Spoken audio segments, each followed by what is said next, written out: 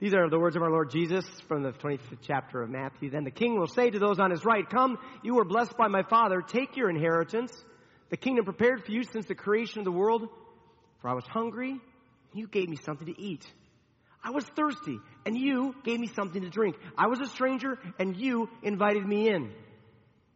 I needed clothes, and you clothed me. I was sick, and you looked after me. I was in prison, and you came to visit me."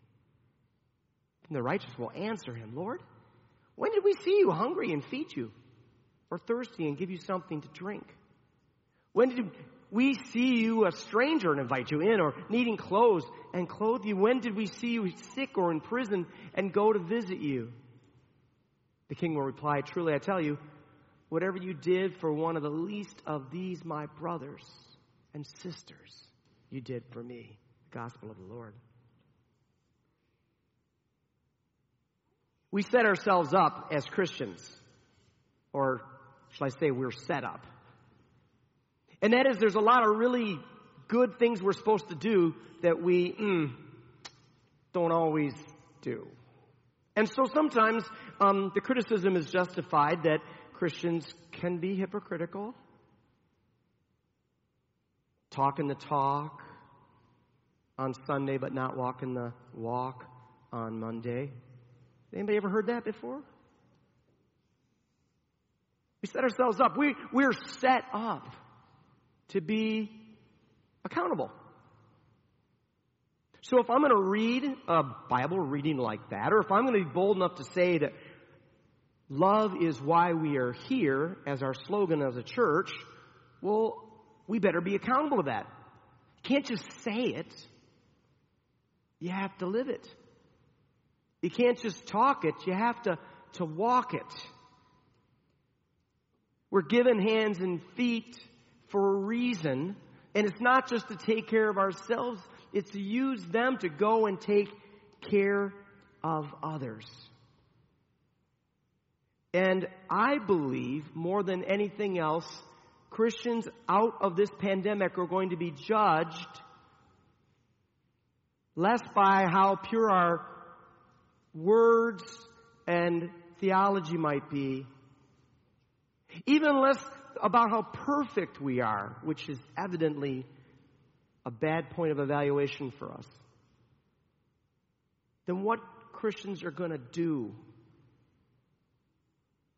for the least of these, for the most of these, for any of these. What Christians are going to do coming out of this pandemic with newfound freedom, sure, to do all the fun stuff that we've missed, but also do the stuff that needs still to get done, which is to love our neighbor. And that's the theme today for us, is to take this as a moment in time to rededicate ourselves to leaving this place and showing the world that love is indeed why we're here, and love is why we're there and there and there and there and there. We have some incentive to do so because it comes from Jesus our Lord, the judge. And I never really enjoy the image of Jesus as a judge. I like the "Jesus loves me, this I know, for the Bible tells me so" image of Jesus, and there's nothing wrong with that. But today, we get an image of Jesus that is of a judge. And maybe that's not so bad, because we do want to know that there is somebody, right, Sergio, that decides between right and wrong. I mean, we need something. Good and evil, light and darkness. Pepsi and Coke. I mean, we need somebody to, decide for us. And we follow the one who's a judge. It's also important for us to know that the evil in this world that we can't seem to grab a hold of, He will judge it. He'll take care of that if we take care of our part. Jesus comes in this story as a king to judge. And that's something we should take seriously. Because we love Him, we want to be on the right side of His judgment. Now, let me be clear, when He comes to judge in this story, it's a little different than might first be apparent to you. This is the great judgment, the final judgment scene in Matthew's gospel. It's the 25th chapter. He's been working all the way to this point. And let's be clear that we see this scene very much not as the judgment of our salvation, but rather of our sanctification. What do I mean by that? I mean that this is a judge that calls you to the bench for sentencing and says, you have committed heinous crimes, Andy Hagen, Mason Daniel. And you deserve the punishment that I'm going to give you. But instead, here's what I'm going to do. I'm going to take my robes off. I'm going to take a walk around the bench, and I'm going to take your sentence, and you're free. You're free to go again.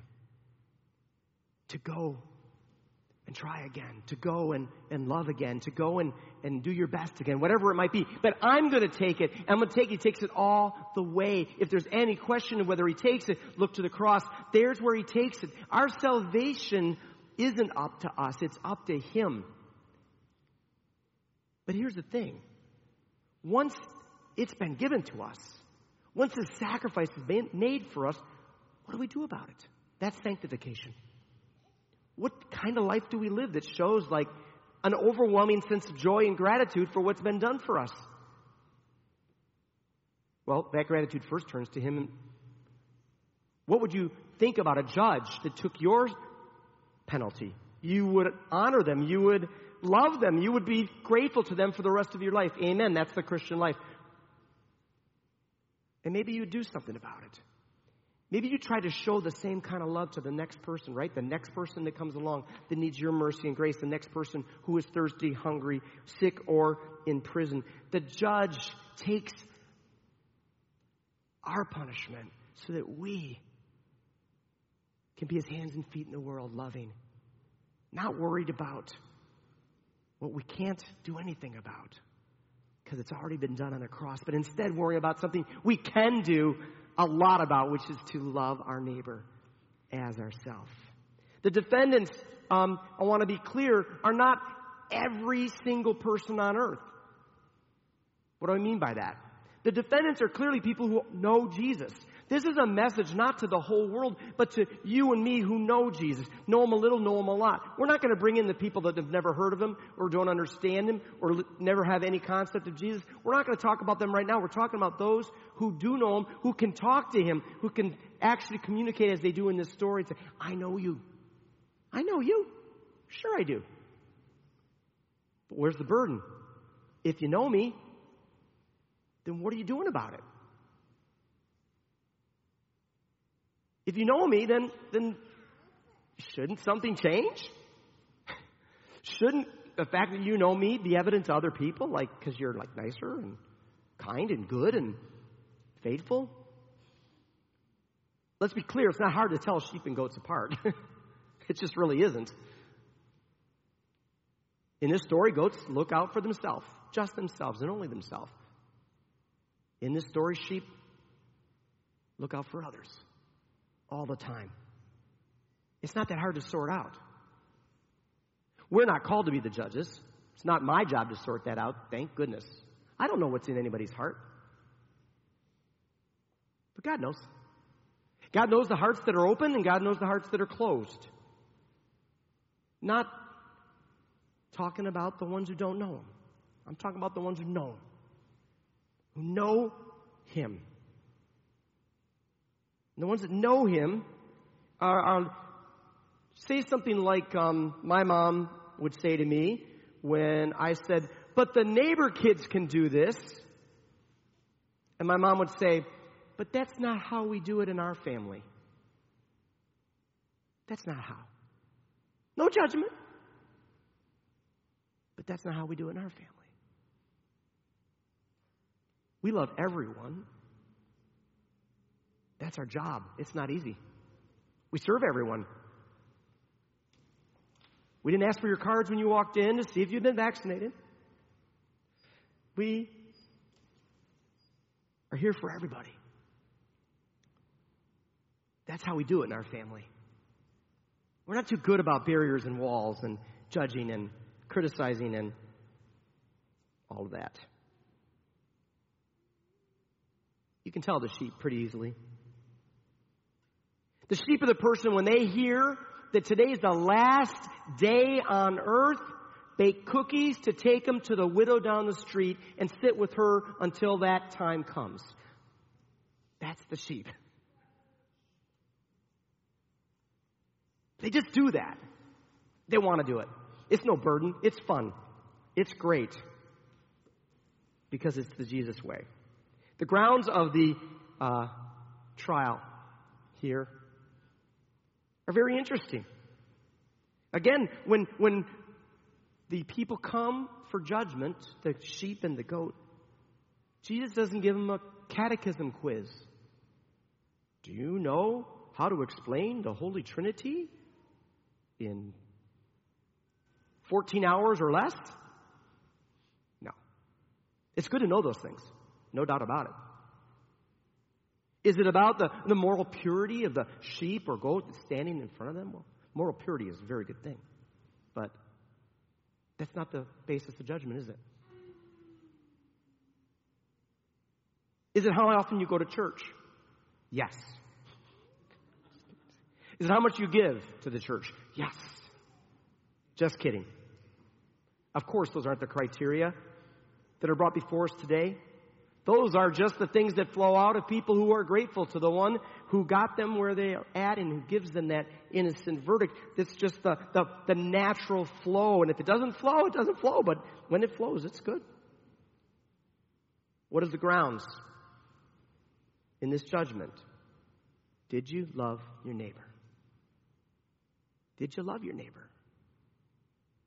Did you love your neighbor? The ones who don't get into the story, the goats, again, we're not going to judge them. That's up to God. But what appears to be the case, and sometimes I'm in this category too, of course. That is that I'm wearing a certain kind of glasses. Some of you probably invested in the blue blocker glasses since you're staring at Zoom screens so much, try to protect those eyes from the UV.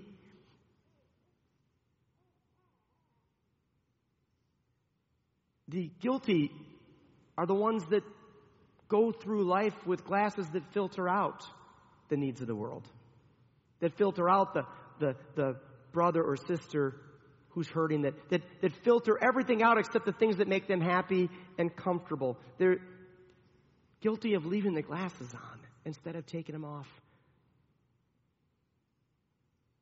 We can be raised with those glasses on. After all, we do need to take care of ourselves. It would be terrible to completely neglect yourself. That's why it says love your neighbor as yourself. But nevertheless, we have no permission to leave them on. We have no permission to leave the glasses on that filter out those things that are distressing or problematic. I don't want to hear any more about it. It's not a Christian response. It's my brother's keeper. My sister's keeper is our response. I am my brother and sister's keeper. And no matter how much they worship and how much they read and how much they know and how much they give, if they leave the glasses on and don't see their neighbor, like Paul says, it's a clanging cymbal if we don't have love. But the guilty can't see. It's very interesting, isn't it, that Jesus did so many miracles for blind people? Never gives up on us. Always there to give us the bravery and courage and the commitment to see the needs, to look around and actually respond to them. But who are the innocent? Whoa. The innocent are those who see. They see him. As the movie says, I see dead people. I see him. There he is. There he is. There he is. Pastor Rich taught us a great lesson with his benediction that I always try to remember. His benediction that he used to give all the time. May the Christ who walks on wounded feet walk with you to the end of your road. See, he suffers with us. May the Christ who serves with wounded hands teach you to serve each other. The hands that reach out to serve are ones with scars in them. May the Christ who loves with a wounded heart help you to love each other. But these great words here. When you go out, may you see the face of Christ in everyone you meet. And may everyone you meet see the face of Christ in you. What a wonderful world it would be. The innocent simply are those who see, who look, who don't avert their gaze to the needs around them, but rather say, how can I serve? How can I, who have been blessed by the servant who came to serve, Jesus Christ, be more like him? The verdict. We have work to do. We have an opportunity ahead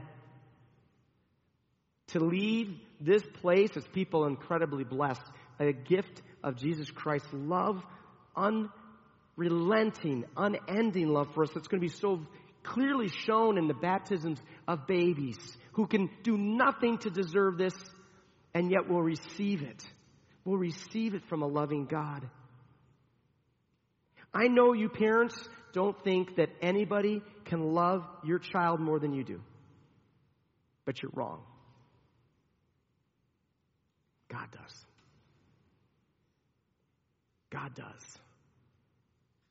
And he's ready to do whatever you need to have the strength to love. And something more. The strength to be a good example. The strength to be a good example. Because if anybody's going to learn a life of selflessness, they're going to learn it from their parents, not from a sermon. They're going to see you who are looking out for the needs of others. They're going to hear what you say about others. They're going to follow your steps. They're going to watch you and see how good it is to serve, how blessed it is to give, how it is nothing but sheer joy to follow the servant wherever he may lead us, and especially as he leads us out.